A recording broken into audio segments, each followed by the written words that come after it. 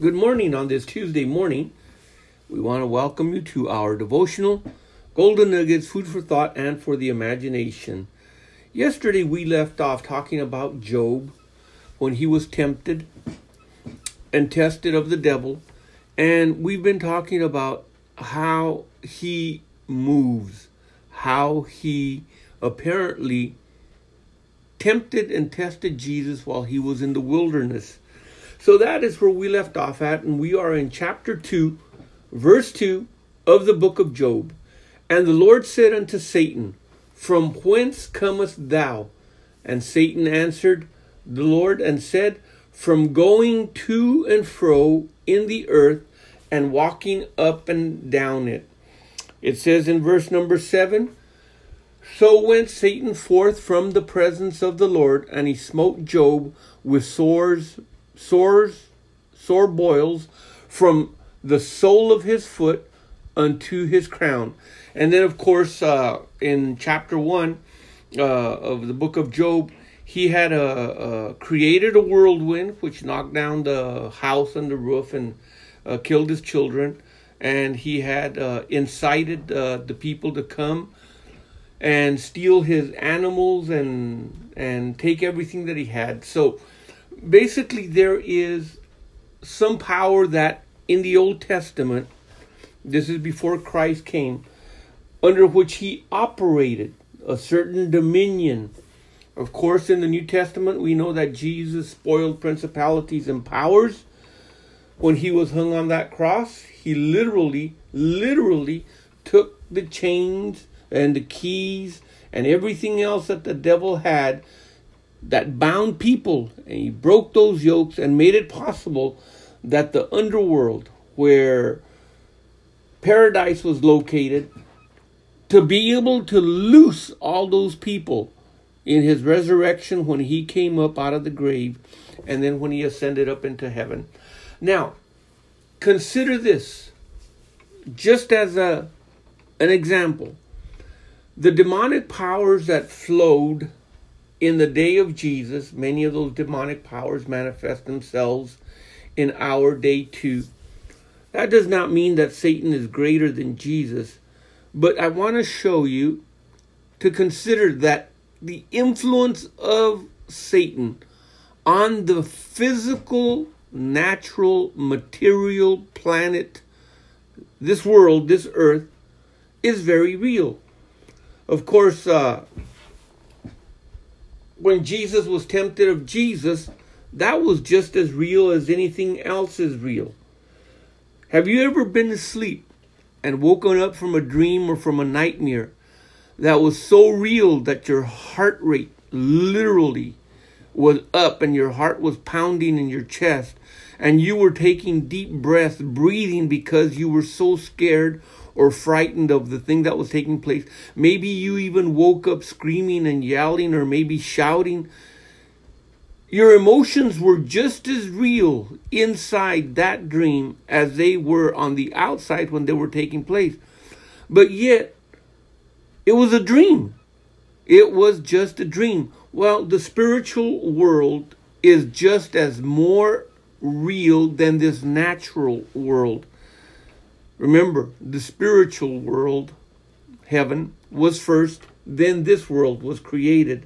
So in this world, the natural influences of the enemy to be able to cause people to levitate, that means to rise up above the ground, to walk on fire, to be strong enough to break chains and to bend them, move objects or even bend objects.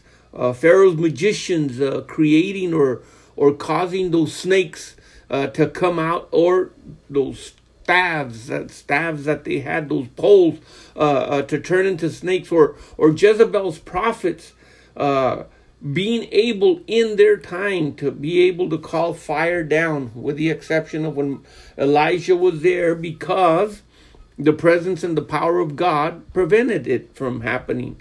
Well, if all of these things are able to take place back then, and even some of these things today, now you say some of them even today, yes.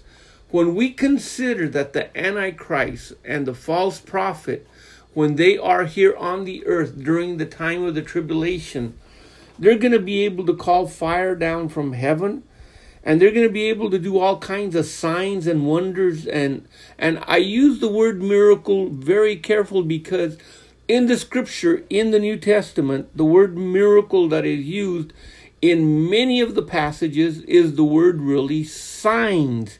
But when we talk about the power of God, the miracle working power of God, the word that is used is the word dunamis, which means miracle working power. But yet we are going to find a reference in the book of Revelation where this is made concerning the false prophet and the Antichrist. And we'll eventually be getting to it. So getting back now to the book of Mark in chapter 1, verse 12. And immediately the Spirit driveth him into the wilderness. So Jesus did not go into the wilderness to be tested and tempted on his own strength or even on just his own will.